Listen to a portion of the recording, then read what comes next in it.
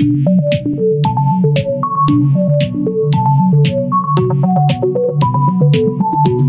Sarhan is the host of the Smart Money Circle show, which, by the way, is in its 9th season. He is the author of the best-selling book, Psychological Analysis for Investing and Trading. He's a contributor to Forbes and can be seen all over financial media. He's also the CEO and founder of 50 Park Investments.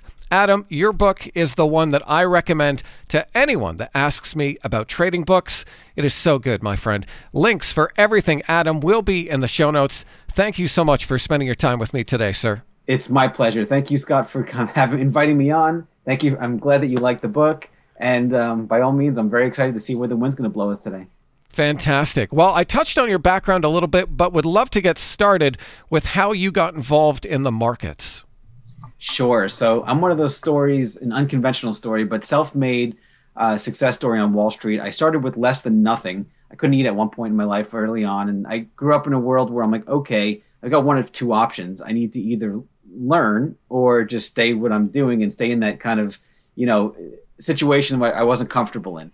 So I knew I didn't know. I didn't go to Harvard or Yale. I didn't go work at a big investment bank. Instead, I'm self-taught. So I have one job, is to learn. And that was it is my biggest strength or my biggest skill or asset, whatever word you want to use. I have a voracious appetite for learning. So when I start with the premise, I know I don't know, that humbles me. And the market, Scott, as you know, and the audience knows, is a tremendously powerful, humbling instrument. It just really is, right? Yeah. So having entered the arena, I look at it like a gladiator arena almost, or a battle zone, something like that. It's a highly competitive environment where anybody can compete and anybody can win.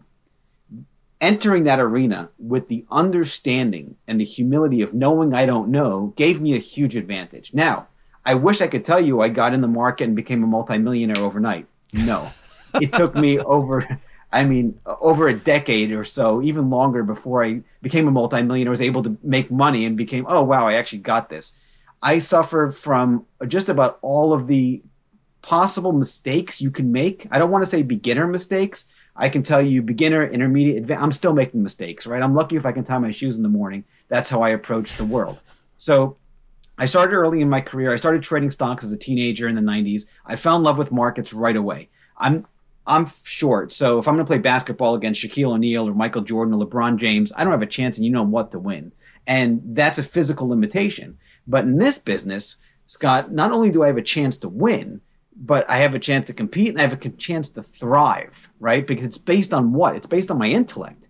So it's not based on my physical limitation, or, people get older, they can't run as fast, so a lot of athletes have to retire or so on. Here, this is an infinite game. Right? It's not a finite game. So again, it's based on something that I can control, knowledge, right? I can continue to learn. I could choose to learn. I could choose not to, so on and so forth. So what I realized early on, after making all the mistakes under the sun, I rode up the dot-com boom in the late 90s and then the crash. Thankfully, I was able to get out of the way. I was just getting started. I had no money. And the money that I lost was a very small amount. But really what got me hooked into markets was my best friend growing up. As you know in the book, if you've read it, he became a commodities trader at Man Financial. This is back in the late 90s, early 2000s, which is one of the biggest commodity trading futures companies in the world at the time. And John Corzine, unfortunately, took it down and buried it years later. But while he was working, he turned a very small amount of money, about $5,000, into over $100,000 in a few weeks. And for me, a guy with nothing, I'm like, oh my God, that's all the money in the world. And this guy did it without lifting a finger, so to speak. I mean, you click a mouse and money goes up, money goes down. I was like, whoa. So my first question I was like, hey, how do I get involved? I want in, right? Then all of a sudden, I opened up an account. He had lost about $25,000 on the Friday before my account was opened. His bosses didn't want him trading anymore because it was distracting him from his day job, rightfully so. And it was a perfect time for him to exit. And we decided to do 50-50 partnership. So he came in, he would manage my account for me.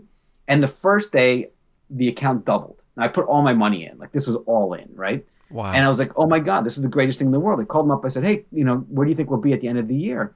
He goes, I said, this was phenomenal returns. Everyone knows about markets. A 20% return for the entire year is considered fantastic. Some of the best traders in the world average about 20 to 30%. And that's phenomenal, right? Year in, year out over decades. This guy had 100% return in a day. So obviously, now knowing what I know now about statistics and numbers and performance, that's just not sustainable. So I'll never forget this guy. He told me about $1 million. And I'm thinking to myself, he just turned 5 to 100 and change.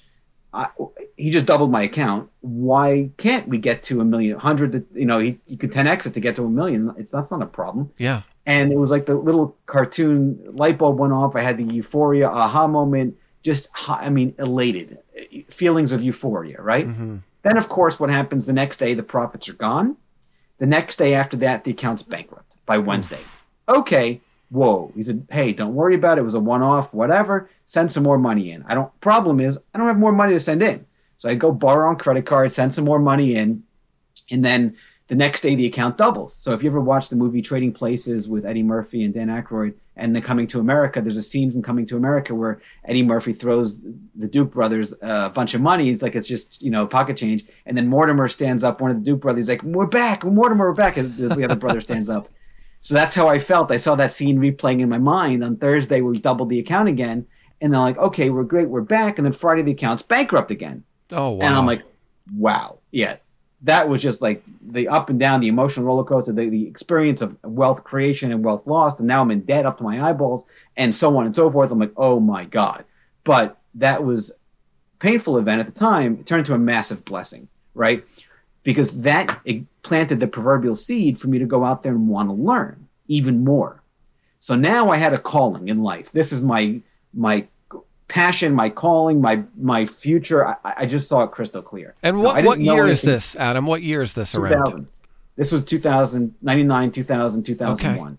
when all this happened. So I started in the mid 90s, but really 98, 99 was like the huge bull market. And then the market topped out in 2000. That's when I started trading the futures with him right around that time frame into 01. So that was around that time. Okay. And then at the end of the week, I'm broke. I'm in debt. I'm bankrupt. And I said, okay, still, I love the guy till today. He's actually a partner of mine now in a big hedge fund we have. But that's a whole nother story that he runs. I realized I know I don't know. And now I've got one job. It's to learn. And I'm keep going back to that learn because you, Scott, and your audience, all of us, anybody that wants to participate in markets, you really have one job. It's just to learn, right? What's stopping me from being a billionaire? What's stopping you with your audience or whoever? It's not the economy. It's not the market. It's ourselves. I just don't know what to do to be a billionaire. I'll be honest. That's nothing, in fact, I strongly recommend people being intellectually honest with themselves. So I fired him as a, money manager because I went bankrupt. I fired him or he fired me or it didn't work out, however you want to, we always joke around about it. And I went to the drawing board and I used that pain as fuel, unbeknownst to me at the time, to really go out there and learn everything under the sun. Because this was 2000, 2001, 2002-ish in that time frame, Google wasn't around. I mean, it didn't come public until 04. Google had just started the website, but Facebook wasn't there. Twitter wasn't there. LinkedIn wasn't there. I mean, it was none of this stuff. Gmail wasn't even around at this point in time, let alone all of the chat GPT and AI. None of this stuff existed, right? So I'm like, all right, I've got one job. I never grew up as a reader or even a writer. Now I'm an author. I wrote a book and it was number one on Amazon for 2 months after I published it, which I'm very proud of and happy with. But I realized I've got to learn. The best way for me to learn is to read. So I had an insatiable appetite and I read and I read and I read and I read and I read. And I had no money, but I was working these very low income jobs to pay the bills and just to make some money and get myself out of debt and so on and so forth. And I read everything under the sun. At the time, there were seminars being offered by Investors Business Daily. I loved fundamental analysis because that's Peter Lynch, know your company, invest in what you love. Yeah. Graham and Buffett and all these kind of guys. And that was great, but it didn't give me any concept of timing. Technical analysis, that's fundamental analysis. And then there's technical analysis, which are those are the two big, competing schools of thought on Wall Street. Sure. Technical analysis, you study the stock. You look at the stock entry, the patterns, price, volume, so on and so forth. So think of it as two animals, one or two entities. One would be the business, and the other would be the stock. And you could have a good stock, lousy business, and vice versa. So it's almost like two religions that are feuding, or two sports teams that don't like each other. And I'm like, well, there's good here and there's good here. And it's almost like the Venn diagram. Bill O'Neill from Investors Business Daily I came across his teachings, and he took the good from here and good from here and put it together and built his own investment system. And that's when the penny dropped, the light bulb went off. I was like, wow, this really makes sense. So I took all of his classes, level 1, 2, 3, and 4. I met him, met his son Scott, and I became well-versed in the Can-Slim world. I applied at jobs all over Wall Street. Everyone said no to me because I didn't come from money. Basically, the interview was real simple. And I did this at all the big investment banks. Hey, Adam, if we hire you today, how much can you raise tomorrow? And I said, nothing, because I don't have access to a big, wealthy network of people. So they said, okay, good luck. Come back when you can raise us some money. I said, all right, I'll work hard. Didn't matter. I don't have access. So that was my reoccurring theme. Finally, I got a job on Wall Street, and I stopped doing those mind-numbingly low-income jobs. And it was in grad school, and this was 2004, and it's when I started my business. So I had accumulated about 3 or 4 years of just put my head down, not read. I finished undergrad, and then I started my business in my dorm room in grad school. And unlike Gates and Zuckerberg, who had became multi-billionaire, tremendous success, I've had my fair share of success since then. And really, Scott, it's based on, I'd accumulated enough knowledge. I started testing what I learned, and I realized that the market, there's almost like a beauty to it, because you can look at it, like I mentioned earlier, like a battleground or a gladiator, an arena where you're going to go in there and fight, or as an unfriendly place, or you can look at it as a friendly place. And this is a really powerful lesson. So I had a lot of other realizations too. I love success. I love winning. And I love to study successful people, hence the show Smart Money Circle, right? And people can go to the website or go on YouTube. It's all free on Smart Money Circle. And I interviewed today some of the biggest, largest money managers and CEOs of publicly traded companies that I can get my hands on. Why? Because there's some smart folks over there, and I want to learn from them. I still do until today. And what I realized, Scott, was is that the challenge here, you can study fundamental analysis all you want, study technical analysis all you want, but there's a gap and there's a void. And that's when I came up with the concept of psychological analysis, is that no matter how much you know or learn, that ultimately what defines your success or inability to succeed is your relationship with yourself and your relationship with others and other things, including money. It's your psychology. Do you have a winning mindset or a growth mindset or a losing mindset? It's just, everything is binary. It's simple. And I used to complicate things when I was younger. I thought it would make me smarter. Now it's the exact opposite. There's a certain elegance and simplicity. So my first job, getting back to that story, on Wall Street was working for a website called Can-Slim.net. Can-Slim is the investment system from Investors Business Daily. It's no longer around. IBD bought them out, shut them down afterwards. It was a great deal, great environment, great guy who started the site. Super, super nice. He gave me my first shot. Loved the guy to death. And there we had a very simple process. We'd have a newsletter for Can-Slim growth investors. I knew it all because I already studied all that stuff. And I met him at a conference. He was giving a seminar. So I went up to him. I said, hey, do you have any advice on how someone can get started in the business? And he goes, my assistant just quit. Why don't you come in for an interview? I said, sure. So I went in Friday at noon. And I kid you not, Scott, true story, I left at midnight. Wow. Needless to say, I got the job. And we hit it off, became fast friends. We both spoke the Can-Slim language. I had already taken, level 1, 2, 3 from O'Neill and met Scott and Bill, and I was well versed in the Can-Slim. We spoke the same language. And he was preparing an after markets report, and then he was going to Chicago the next week, and he was going to stay late in the office and have dinner. He invited me to stay. And I was just a young, hungry kid. I'm like, I'd love to learn. And he was putting together charts, and I helped him put together the presentation. And then basically within a week or two, I took over the site, and I started writing a lot of the content. And then I got licensed as a Series 7 broker, registered rep, a normal broker at the time. But I quickly realized it's not for me, because I had to call every client and say, hey, Mr. Jones, or hey, Scott, or hey, Mary, or Joey, or whatever, is it okay if I buy 100 shares of Apple and then sell it? And then we were charging 2% commissions on the way in and out. It was just the business model.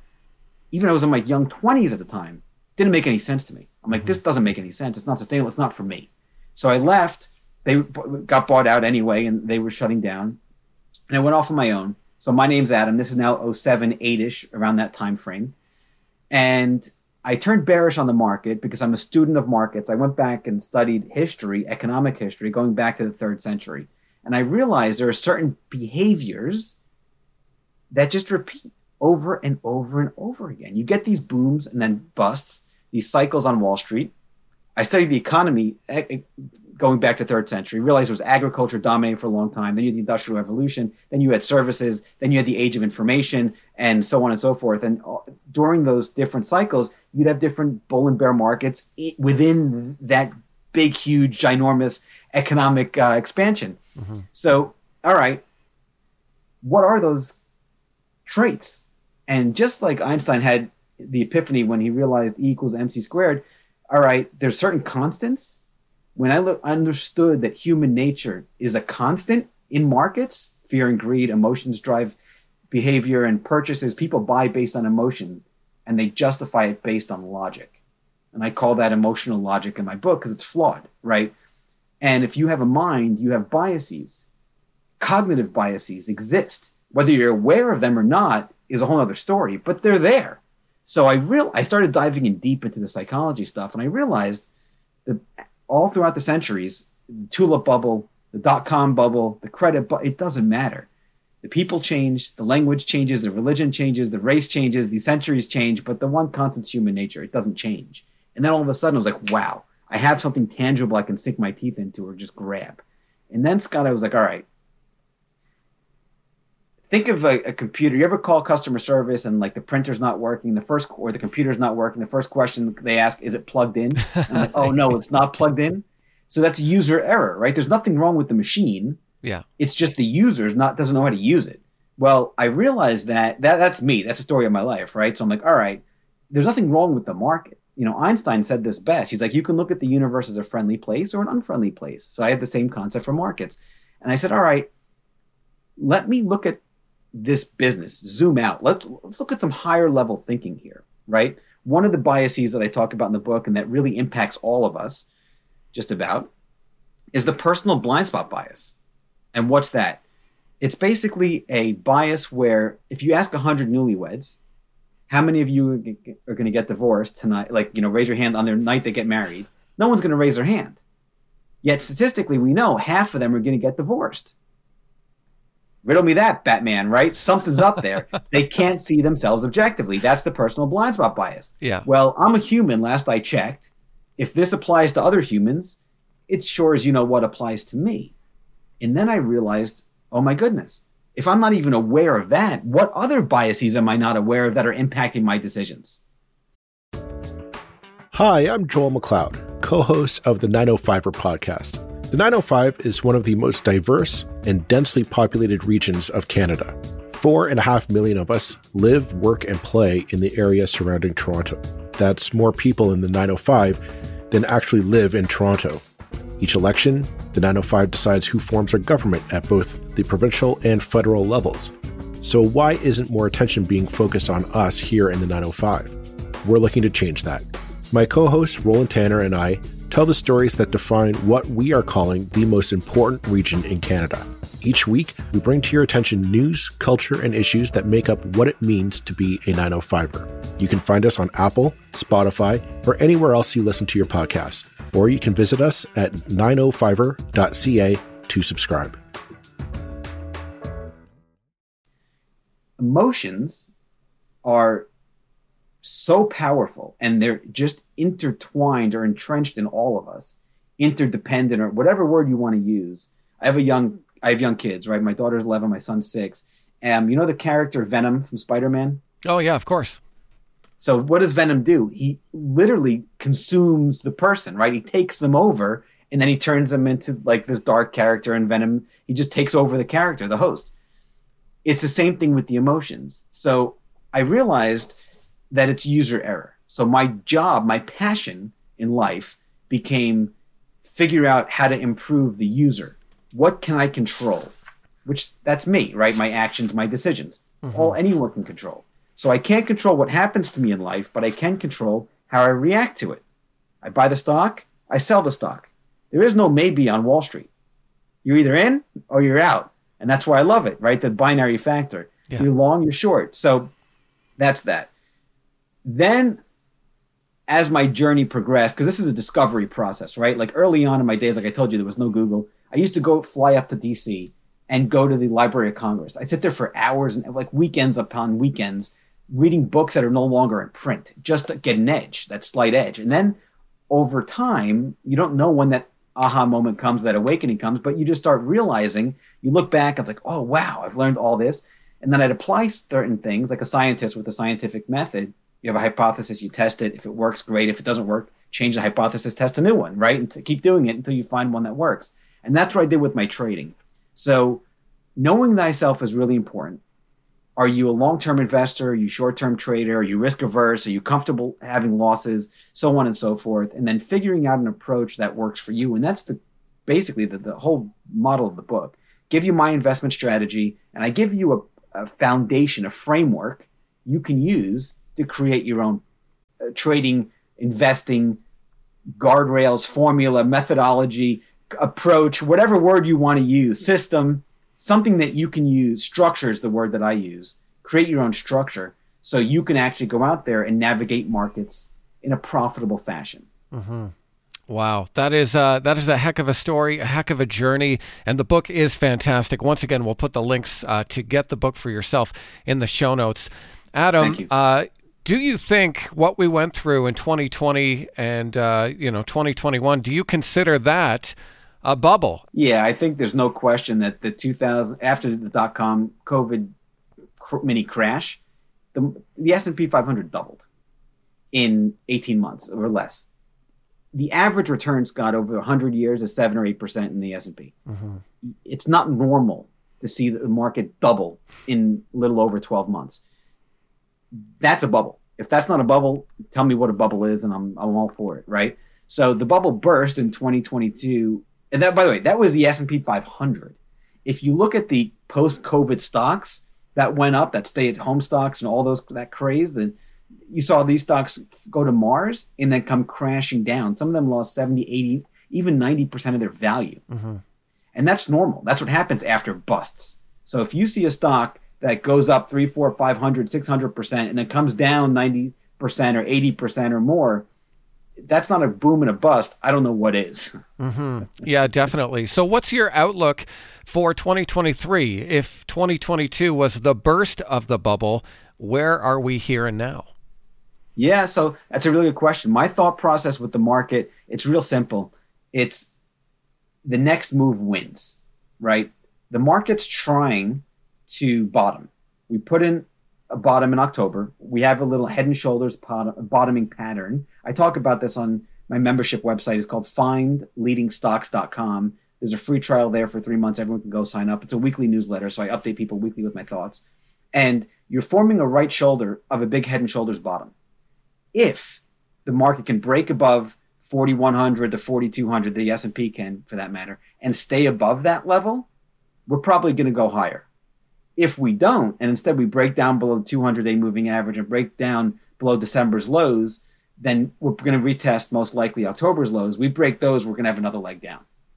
Inflation is still extremely high. Yes, it's coming down, but we used to have 2% as the upper limit. Now they're trying to get it down to 2%, so it's a lower limit. That's not sustainable. 6, 7%, 5% inflation, that's very high. The average person can't afford life in 3 to 5 years if it stays at 4, 5, 6%. The Fed knows that. And that's going to cause massive, massive problems. So the Fed's slowing down on raising rates. We get that. They can pause. They can pivot and start cutting rates if needed.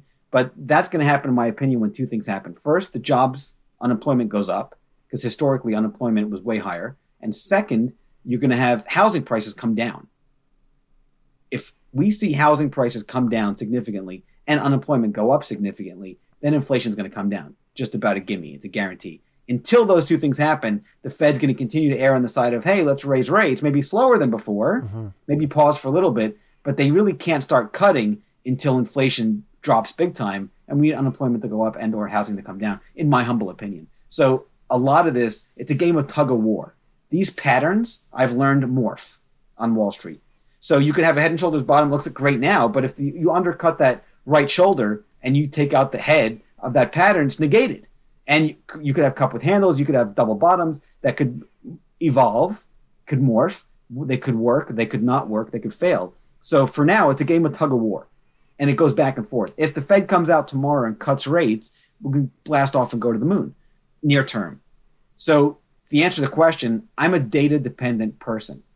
I don't know what I'm eating for dinner tonight, let alone where the market's going to be tomorrow or next week or next year. So instead of making predictions, I interpret what I see happening.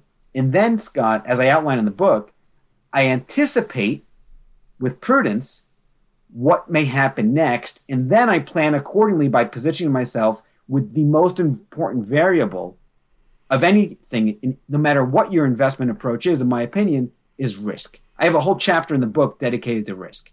Why? Because the ones that fail on Wall Street historically fail for one reason and one reason only. They don't respect risk.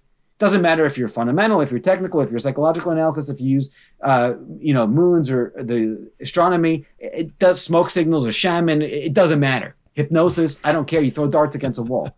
The ones that blow up in this business, in 2008, Scott, the entire investment banking model failed. Okay? You had the 5 biggest banks, Goldman, Morgan, Lehman, Bear, and Merrill. Morgan and Goldman are the only 2 standing. The other ones failed or got bought out. And Morgan and Goldman both changed from investment banks to commercial banks. If you go, now why do they fail? Wachovia failed. You can go on and on and on, all these different banks, right? Bear, Lehman. Why'd they fail? They didn't. Well, because they took on too much risk and didn't mitigate that risk. they didn't respect risk. It's just simple, right? It's one thing. They all failed, not because the loans or the MBS or CDS or LMNOP or QRS or TUV, because other investors made the same exact decisions and made the same investments, but they respected risk. So the inability to respect risk is why they failed.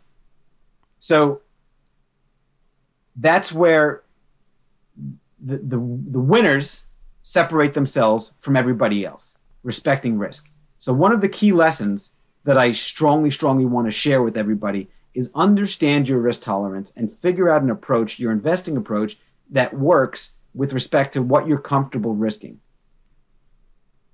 So once you're in a situation where you're able to say, oh, okay, I'm able to risk X amount or not risk X amount. In other words, you focus on what you can control. You can't control the upside. The stock can double, triple, quadruple. It can go straight down on you after you buy it. You can't control the upside, but you can control to a certain extent how much you can risk. And if you focus on that, Scott, all of a sudden you look at things differently. And when you look at things differently, guess what? Things change. What changes? Real simple. The ability for you to understand clarity, understand how Wall Street really works. Somebody on my show told me one time, Scott, it was a fantastic line. He goes, Adam, we don't buy and sell stocks at our shop. I said, so what do you do? He said, we buy and sell risk, and so do you. I love that. Actually, that leads me into one of my next questions. On your show, Smart Money Circle, Adam, you have over 80 conversations with fund managers and investors. What are some commonalities that you've picked out from some of the most successful ones? So that's a really good question. There's several of them. Number one, they understand how to make rational, not emotional decisions. And that's why I wrote the book. Respecting risk, removing your emotions from the decision-making process are the two of the core tenets of the book. There's more, but there's 2 of them. You ever do something, Scott, and hit a wall? Like every day. Every day, yeah. Welcome to my world. I'm a trader, man. Of course, I hit a wall every day. I call these things mental walls. And one of the things that successful people do is that they understand, this is all lessons from the show and again, in the book, simplified, is that they understand that we're in the performance business. What does that mean? Just like athletes or entertainers are in the performance business as well, it means a few things. Number one, it's not a predictable outcome. I'll give you $1 million right now, Scott, if you could tell me with 100% certainty what the color blue looks like. I'll give $5 million to your audience if they can tell me what chocolate tastes like. Can't do it. It's physically impossible. I'll give you $1 million right now to go trade for me, and I want you to make sure every single trade's a losing trade. If you do that with 1,000 trades, I'll give you $10 million. Can't do it. Right? You follow? You laugh. I'm tempted to try, though, Adam. I'm tempted to. Yeah. I do accept donations. So, if you want to go down that road, let me know. So my point is that if here's the deal. There's certain business. There's two kinds of businesses. There's a business that gives you a predictable outcome, like a dry cleaner. You put the clothes in the machine, it comes out clean, just about every single time. An accountant. You go to an accountant, they're going to do your taxes. They might not do the best taxes. Maybe somebody else can do a better job, but the job will get done. A dentist is going to fill your cavity. Any credible dentist can fill a cavity with just about 100% guaranteed success, right? Yeah. Now, that's one business model. Predictable outcome. Uber. You pick up here, you drop off here. Guaranteed it's going to work every time. Now, or just about, bearing a crash or some unforeseen event, right? Okay. The next business model, which is welcome to our world, Scott, is the unpredictable model, meaning it's not a guaranteed result. There is no predictable outcome. A lawyer can't guarantee she's going to win at court. A trader can't guarantee that you're going to make money year in, year out. In fact, the best traders in the world, some of them have losing years. It's normal. It's part of the process. A professional athlete can't guarantee they're going to hit a home run every time they stand up at bat. Can't do it. Now, the best baseball players in the world strike out 7 out of 10 times or thereabouts, right? They only hit 3 out of 10, right? So that brings me to my next point. It's really important to understand the truth and clarity when investing and not get caught up in the hype. A lot of people ask me, Adam, what's your percent win ratio or win-loss ratio? It's irrelevant. Why? It's absolutely useless information. It's like me talking to you right now and shifting gears and talking about G.I. Joe or Teenage Mutant Ninja Turtles. It has nothing to do with the conversation. Why? Let's say there's 10 trades. Simple example here. You lose 9 of those trades. Each time you lose 1. So you're minus 9. The 10th trade, you win 10. Net, you're up 1, right? 10 trades, you win 1 time, you win 10. 9 other times, you lose 1 each time. So 10 minus 9 is 1. That's a 90% losing ratio, but the 10 out of 10 trades, you net positive 1. Now, the other fella has those same 10 trades, wins 9 of them, wins 1 each time, so they're plus 9. The 10th trade, they lose 10. They're minus 1 at the end of the 10 trades. Yet they have a 90% success ratio. It has nothing to do with anything. They're missing the mark. What matters? Risk, reward. How much are you losing when you're wrong? And how much are you making when you're right? So that's some of the lessons that I've learned from the show. Other lessons, Scott, the emotional part of it. Now, you have a mind, you have biases, right? So understanding the cognitive biases that impact our decisions is really, really powerful. This book is the only book that I know of, investment book, that has cartoons. I literally put cartoons in the book. Can you show me? Because I got the audiobook. Yeah, sure. So we all have a good side and a bad side. So I created cartoon characters. Okay? Did you draw those yourself? No, a friend of mine did. His name is Sean. He actually helped me edit the book, and I give him a big shout at the beginning of the book. He's really, really super, super sweetheart. Love it. What are these characters? Inside all of us, I believe, there's good, evil. There's a smart money superhero inside of us, and then there's what I call the dumb money beast. The dumb money beast, think of like a Tasmanian devil, a highly emotional creature that runs around causing chaos. And they make emotional decisions. Look, here's actually one of the sections. It says the danger of emotional logic, right? What does that mean? It's that you're buying based on your emotions, and then you're justifying it based on the decision you already made, the logic that justifies that decision. Nobody buys a stock because they absolutely despise it. I hate this stock. I'm buying it. You get it? Yeah. Why do people buy stocks? They buy it because they like it. They buy it because they enjoy whatever it is. There's an positive emotion. They like it. They feel good. Enter any other emotion you want, but it all comes down to good feeling, bad feeling, positive feeling, negative feeling, right? They buy it because they like it, then they justify it based on the logic, the price, the breakout, the volume, the schmolume, the price to earnings ratio, whatever element they want, yeah. It's all confirmation bias. What is confirmation bias? Read the book and you'll find out, right? Or Google it. That's one of the many biases that impact our decisions. So going back to the lessons that I've learned is that the smartest people in the business, it's not just in our business, in a performance-based business where you get paid to perform. And by the way, you get paid extremely well if you're able to perform at that high level. Why? Because you're able to excel and you're able to do things that most other people physically, and by the way, mentally cannot do. There's a really good show on Netflix. It's called, or documentary, or docu-series. It's called, what is it called? Breakpoint. And they interview, my wife was just telling me about this. They interview some of the best tennis players in the world today, like alive now. And I just started watching the first episode last night, and it's really fantastic because tennis players like us get paid very, very well to hit the ball over the net.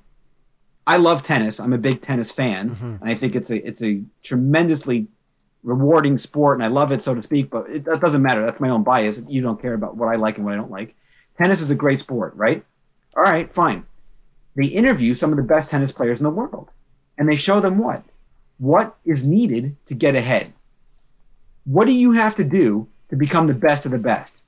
And what's really interesting, as they're going through interviewing these tennis players, I can't help but think about how much overlap there is to trading and becoming the best at trading. Why? Because you have, and I have, all of us, we're in the same exact arena. We see the same data. We look at the same stocks. What separates the winners from everybody else, the top 1% that win year in, year out, is what they do with the data. What do you do with the information? When do you enter? Notice it's individual. That's what psychological analysis is about. Master thyself, right? Know thyself. How can I improve? How can I level up? How can I get better? How do I make better decisions? How do I perform better? What's my physiology? Because fear is a really big component. What's my relationship with money? Good or bad? How do I improve it? What can I do to perform better? This isn't a job, Scott, where you're paid by the hour. You're not trading time for money. In fact, a lot of what you've learned about work has to be unlearned to be successful in this arena, because we're not trading time for money. Most jobs, that's what you do, number one. Number two, your money, usually most people are taught to work for their money. Here, you literally do the opposite. Your money works for you. And that's hard for people to do because you step back and let the market do its thing. That's what I call time arbitrage in the book. Most people are looking at the leaves in the forest. They miss the forest. They miss the trees. They're looking at every tick. I call it tickositis. You ever get bronchitis or any other kind of itis? So staring at every tick in the market, you're going to make emotional decisions, and that's going to cause you to see the leaves that are right here, but you're going to miss the trees, and or maybe you see the tree, but you miss the forest. You miss the big, huge trends or the big moves. So knowing thyself and knowing what you're good at, knowing your strengths, knowing your weaknesses, knowing your blind spots, like Ray Dalio talks about, so incredibly powerful. This business, it's a mental business. It's about performing better. Be aware of your physiology because they're intertwined. Are you in good shape? Are you in bad shape? What are your triggers? What are your fears? What's your biggest fear?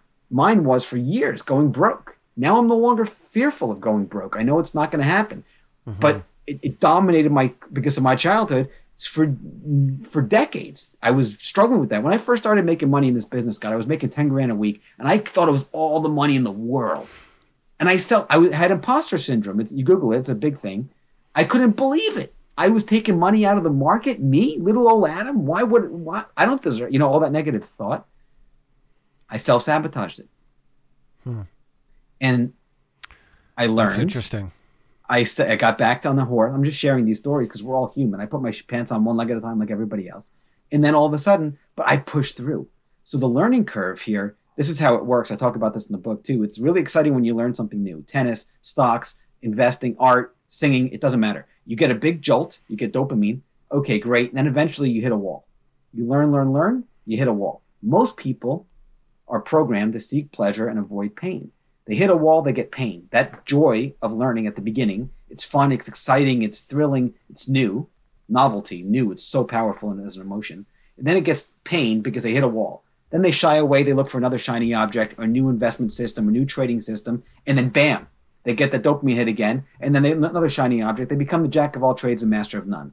Successful people understand that learning curve. They hit that wall, they anticipate it, and they destroy it. Then they get another leg up. You level up. Then you hit another wall. Then you break through that, and you level up. My daughter, who's 11, has taught me so much about life, and my son too. Children in general. It's just adults, but without, it's unfiltered, right? So Schmelf, the dumb money beast in the book, came from when my daughter was young. One night we were watching Beauty and the Beast, and she stayed up late. It was my fault. And she didn't want to brush her teeth. She had a fit. She was 3 years old, and she wanted to didn't want to brush her teeth. So my wife's in the bathroom with her trying to brush her teeth, and she's like she's in that emotional state of hysteria, almost like just not thinking, not seeing straight. So I come upstairs. I don't know what possessed me, but I stood up. I'm like, Schmelf! And I get up and I make this stomping sound like I'm stomping on an ant. And it was the funniest thing in the world. Imagine your dad, you're super tired, you're 3 years old, you see this guy making this stomping sound, getting so ridiculous and jumping up and down and laughing and screaming. She switches from just like bawling her eyes out to uncontrollable laughter. Scott, she's on the floor. Love it. Her state changes instantly. 3 minutes later, she's brushing her teeth with bells on. I'm never going to do this with another human being, let alone a child, right? Mm-hmm. But I understand that the state you're in, the mental state, that controls just about everything, right? I've been up, I've been down, I've had my good days, bad days, like everybody else. All right, when you're off, when you're down, right, and you're trading, what do you think is going to happen? You're going to have good results or lousy results. Yeah, well, I think a lot of people, they trade their mood, they trade their personality or what they're going through right now. And 100%. So a lot of people, if they're angry, they're going to be angry at the stock and they're going to trade harder and push it harder, and that's usually when they lose more and lose harder. 100%. So that's where it was like, oh, okay, there's Schmelf, and that's a dumb money beast. Mm-hmm. So talk about pain and pleasure, and then I'll wrap up because I know that this is around the time frame. There's consequences to all of our decisions, right? We're programmed as humans to seek pleasure and avoid pain. All right, fine. Dalio talks about this, right? Short-term consequences, intermediate, long-term. I'll just keep it simple. When you eat a cookie, most people, do they get pain or pleasure instantly with that cupcake or that cookie? Well, I don't know about you, but I get lots of pleasure. Yeah, me too, right? 100%. Yeah. Now, that's short-term pleasure, but if you eat a cookie all day, every day for your only meals, no other nutrition, what happens after 50, 60, 70 years, 30 years? Well, I can tell you what happened after the pandemic. I gained about 25 pounds. Exactly. And that leads to, and think about it though, Scott, it leads to pain. Mm-hmm. So short term, you get pleasure from that activity, but long term, you get pain, diabetes, overweight, so on and so forth. Now, going to the gym, most people associate pain with that short term. I don't want to do the sit-ups. I don't want to sweat. But if they do that, long term, they get the gain, they get the pleasure. So understanding order of consequences and understanding your brain and how you're programmed is really, really powerful. So here's another thing in the book. I talk about Schmelf and the superhero. Let me see if you could see that here. Yeah. Oh, yeah, I see it. Yeah. So Schmelf is eating cookies and superhero is eating an apple, right? So look at the name of the chapter, How to Make Smarter Decisions. It's all life's about. If you can make smarter decisions and eat those apples, every once in a while you have a bite or two of the cookie, that's fine. You don't have to eat the whole cookie, but understand that how to make smarter decisions in all of life, the totality of life. Mm-hmm. The Podcast Super Friends is a monthly meeting of 5 podcast producers. Hi, I'm Katherine O'Brien from Branch Out Programs in Baton Rouge, Louisiana. I'm John Gay from Jag and Detroit Podcasts. I'm Matt Kundle from the Sound Off Podcast Network. I'm David Yaz from Pod 617, the Boston Podcast Network. And I'm Johnny Peterson from Straight Up Podcasts. Together, they form the Podcast Super Friends, an alliance of podcast masterminds sharing best practices, insights, and discussions to help make you a better podcaster. Follow or subscribe to the show on Apple Podcasts, Spotify, Google Podcasts, or at soundoff.network. Somebody actually, my wife gave me a great line. It's big money energy. Understand the smart money energy. Understand how the top 1% think, how they act. A friend of mine told me the other day, he goes, Adam, you're so intense. Me, I'm intense. I like to, joke around and play. I don't look at myself as intense. But he's not successful. Somebody who's infinitely more successful than me looks at me like I'm a wuss. I'm not even like I should do 10 times more, 100 times more.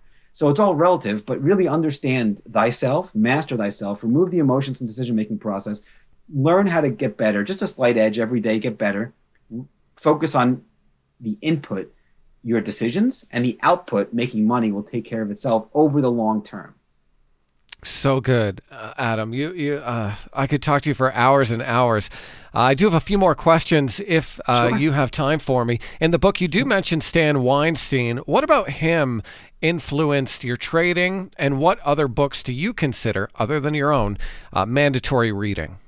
Oh, wow. So great question. Stan Weinstein's one of the greatest people that have impacted Wall Street. What I mean by that, he's influenced positively, shared his teachings with thousands and thousands and thousands. I mean, I don't even know how many people, just endless amount of people.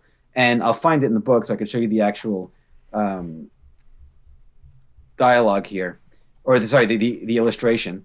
The illustration is real simple. He created what's called, or identified, not created, but identified stage analysis.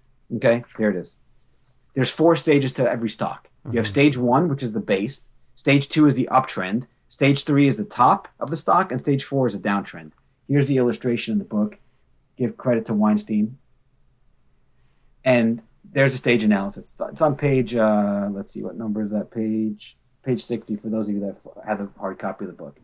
And that's phenomenal. I love simplicity. The KISS method, the military's keep it simple. Last S is for me. I need to understand something like I can explain to a 5-year-old or to a 10-year-old. Stock goes up, we make money for long. Stock goes down, we're short. Anything more than that, you lose me, right? So this stage analysis was really, really powerful because he breaks it down into simple terms. Other books that I love, his book is How to Profit in Bull and Bear Markets. Great book. Marty Schwartz, Pitbull, great books. William O'Neill, How to Make Money in Stocks, great book. Monster Stocks by John Boyk, phenomenal. He's got a few books, John Boyk. Love that guy, love his books.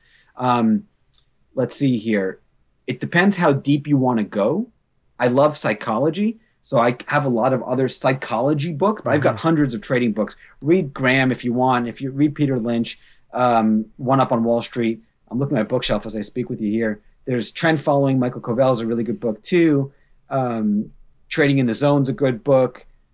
I mean, there's so many of them from a trading book standpoint. But if you really want to level up, understand the performance aspect of it and read books on performance, on psychology, on the power of now is one of my favorite books ever. Yeah. Read A Course in Miracles, phenomenal book. Read Relentless by Tim Grover. Read Winning by Tim Grover. He was the trainer for Michael Jordan and for Kobe Bryant and for Dwayne Wade and all these other guys. I mean, it's the same language. It's the same lessons that are taught over and over again. Let's look at it on my bookshelf. What else I got? Emotional intelligence, so powerful. Understand your own emotions. Understand what makes you tick. What else here? Marty Zweig's book, Winning on Wall Street, such a great, great book. We spoke about Pitbull. That's a great book. So understand the rules of life is a really good book too. You also mention Think and Grow Rich, Napoleon Hill, which is one of my favorites. I listen to this at least once a year. What is one of your takeaways from this one? Yeah, so Think and Grow Rich, Napoleon Hill, Dale Carnegie, no question. Read all of that. Think and Grow Rich, accurate thinking. Okay? We're all looking at the same thing. You look at this and tell me, is this blue or is it purple or is it yellow or is it pink? Stock is good or stock is bad? It's an opinion. Accurate thinking and accountability are 2 superpowers. If you can understand how to accurately think and then hold yourself accountable, and I have a coaching program on Find Leading Stocks where I work with traders that want to level up. It's just that. It's accurate thinking and it's accountability. And I took it straight from Napoleon Hill. And I tell everybody that signs up, we're here to help you think accurately, make smarter decisions, and I'm going to hold you accountable because you can get away with it. This trading is it's a business where there is virtually no accountability. I lost 10 grand today. I don't have to tell you I lost 10 grand today. I lost $100,000 today. I don't have to tell my wife I lost $100,000 today. I made $1 million. I don't have to tell anybody I made $1 million, right?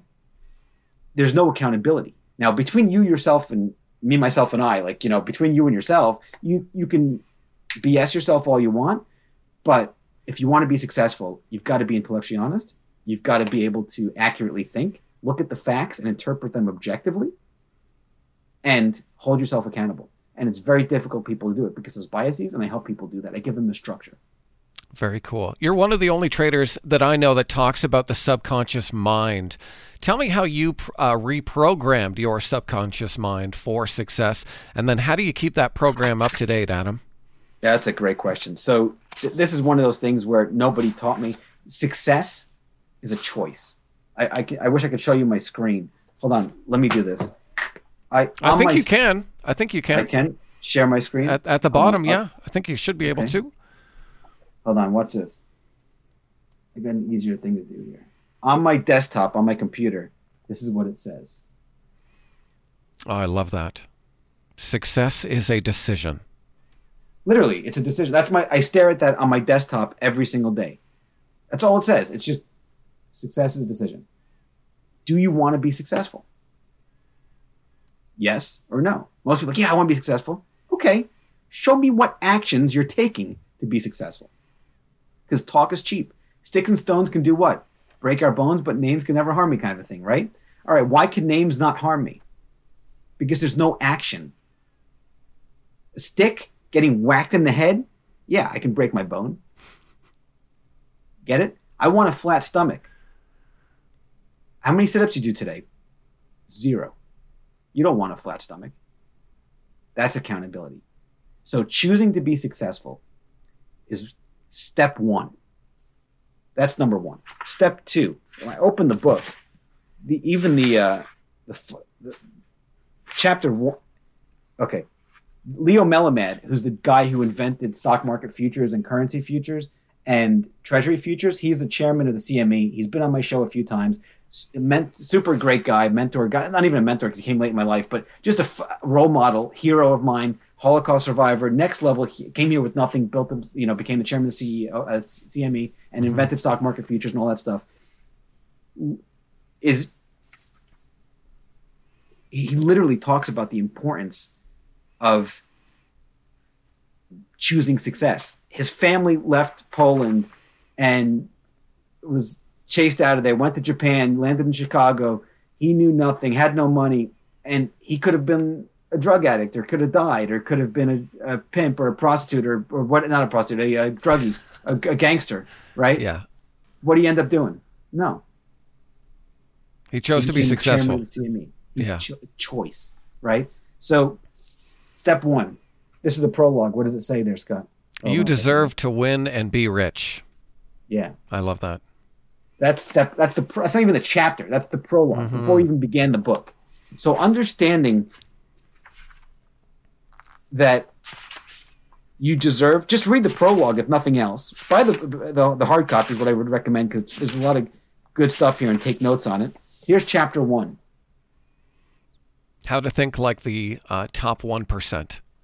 Yeah, there's a whole chapter dedicated to mindset. Before I even talk about stocks or fundamental analysis or technical analysis or any of that stuff. Why? Because the mindset dictates your success. Somebody who never gives up, somebody who wants to activate their inner superhero, somebody who wants to go from an L to a W, like my buddy Moshe says, he goes from a loser to a winner, an L to a W, can do it. But they have to want to do it and then put the work in. Chapter 1, how to think like the top 1%. Chapter 2, why you're not beating the market and what you can do about it. Chapter 3, the one question you need to ask before you get started. And then we talk about fundamental analysis, chapter 4, technical analysis 5. 6 is how to develop a winning strategy that beats the market. 7, we talk about psychological analysis. Notice when it's introduced, chapter 7. Chapter 8, here's another whole chapter dedicated to answering this question. Master your mental state and your life will change. Chapter 9, how to make smarter decisions. Chapter 10, what's holding you back, your mental walls and cognitive biases. And then how to destroy them. Master the learning cycle. We briefly spoke about that. The most important skill to master on Wall Street, which is, spoiler alert, risk management, right? And then what happens next, looking to the right of the chart, most people look to the left of the chart, and then welcome to the Smart Money Circle. So some of these things, I mean, there's a whole book. I can't even begin to answer those here. So I gave you some of them, but there's so many more. I mean, I'm so passionate about helping people go from LCW. Look what I did with my life. Nobody was there for me, so I'm here to help other people who want it. And Adam, I love it so much, man. Like, I came from a scarcity mindset before I got into trading and investing. I was in my bank overdraft for every month for 15 years and stuff like that. And now, I'm feeling a little more success, but obviously there's a lot of mental gremlins that I have to work out. And so I actually have a journal behind me, and every morning I write out, I am deserving of money and a good steward of the dollars I receive, as a reaffirmation to myself, working through some of the things that you've talked about over this interview. So, man, just such powerful material here. I would like to finish by just really recognizing what you do for the trading community as a whole. When I first saw you, you don't know this, you're working with Jim Ropel. I saw you help him launch his premium service. I've seen you work with Tom Canfield. You are someone who I consider a superhero using your powers for good. And so I just want you to know that it is noticed and appreciated by the trading community. And I want to thank you for all the stuff that you put out to help investors, no matter how much money they have under management. Yeah, thank you, Scott. I appreciate that. It's all because I wish this was there when I got started, right? So Jim came on my show, and we hit it off instantly. We're both Ken Slim O'Neill guys, growth investors. And I just said to him, it took me 6 months to convince him, but he was able to do. He's another hero, great guy. I love the guy like a brother kind of a thing. Tom Canfield, same thing. Love the guy like a brother. He was able to put himself through, and 4 kids through college. Not put himself through college, sorry. Put 4 kids through college, working full-time with only one income, and that's a stock market. No other income for decades. Mm-hmm. Now, if that guy can do that, my goodness. I got Marty Chargan also, if you're familiar with him. He's a phenomenal guy, former principal of a school. Now he trades full-time. That's mcstockcharts.com. I love finding these undervalued guys that have, and gals, by the way, that have knowledge. They have expertise, and then packaging it and selling, helping them sell it, but helping them really give value to the audience, because they're doing what they're doing, right? They're doing the routine. They're like, you're journaling. They're writing the reports about the market. They're doing all this, but they're keeping it inside. Like me, for years, that's what I did. Yeah. And then I realized, oh my God, I can benefit. Many people can benefit from this. So why not share it? And then there's a business element too, but that's normal. But Elon Musk, the richest guy in the world, right? He charges for Teslas. He charges for internet, He's right? Not giving away the cars. Yeah, seriously. So there's a business element. You could like it, hate it, love it. That's a whole nother story. But it's a part of life, right? The business side of it. So it's got to be there. Otherwise, the world wouldn't go round. So I look at it, instead of as a bad thing, I look at it as a good thing. And then, because my L days, I used to look at it as a bad thing. But now as a W, okay, I get it. It's actually good. It's helpful because business helps society. Mm-hmm. And then I realized, okay, other people can help benefit from these services. So if you go to truemarketleaders.com, that's my team right now of different people that I have on the platform that I'm growing. And if you know anybody that has the skills, there's a lot of people come up to me, hey, Adam, I want to join the platform. I want to sell a service. No. Just master the art of saying no. But the right person who's got the right skills, that's true, authentic, and legit, and gets it, and honest, integrity, all that stuff, it's a pleasure of mine to give them the microphone. And I just sit back and I watch them in awe. I love it. Very cool, man. Be sure and check out Adam's YouTube show, The Smart Money Circle Show. Links for everything Adam Sarhan in the description. Thank you so much for your time today. Thank you, Scott. It was a pleasure. From the bottom, ain't no half-stepping. I'm the dog, I made it through so they don't ask questions. Long Beach, and it ain't no half-repping. Once a dog, always a dog, so they don't ask questions.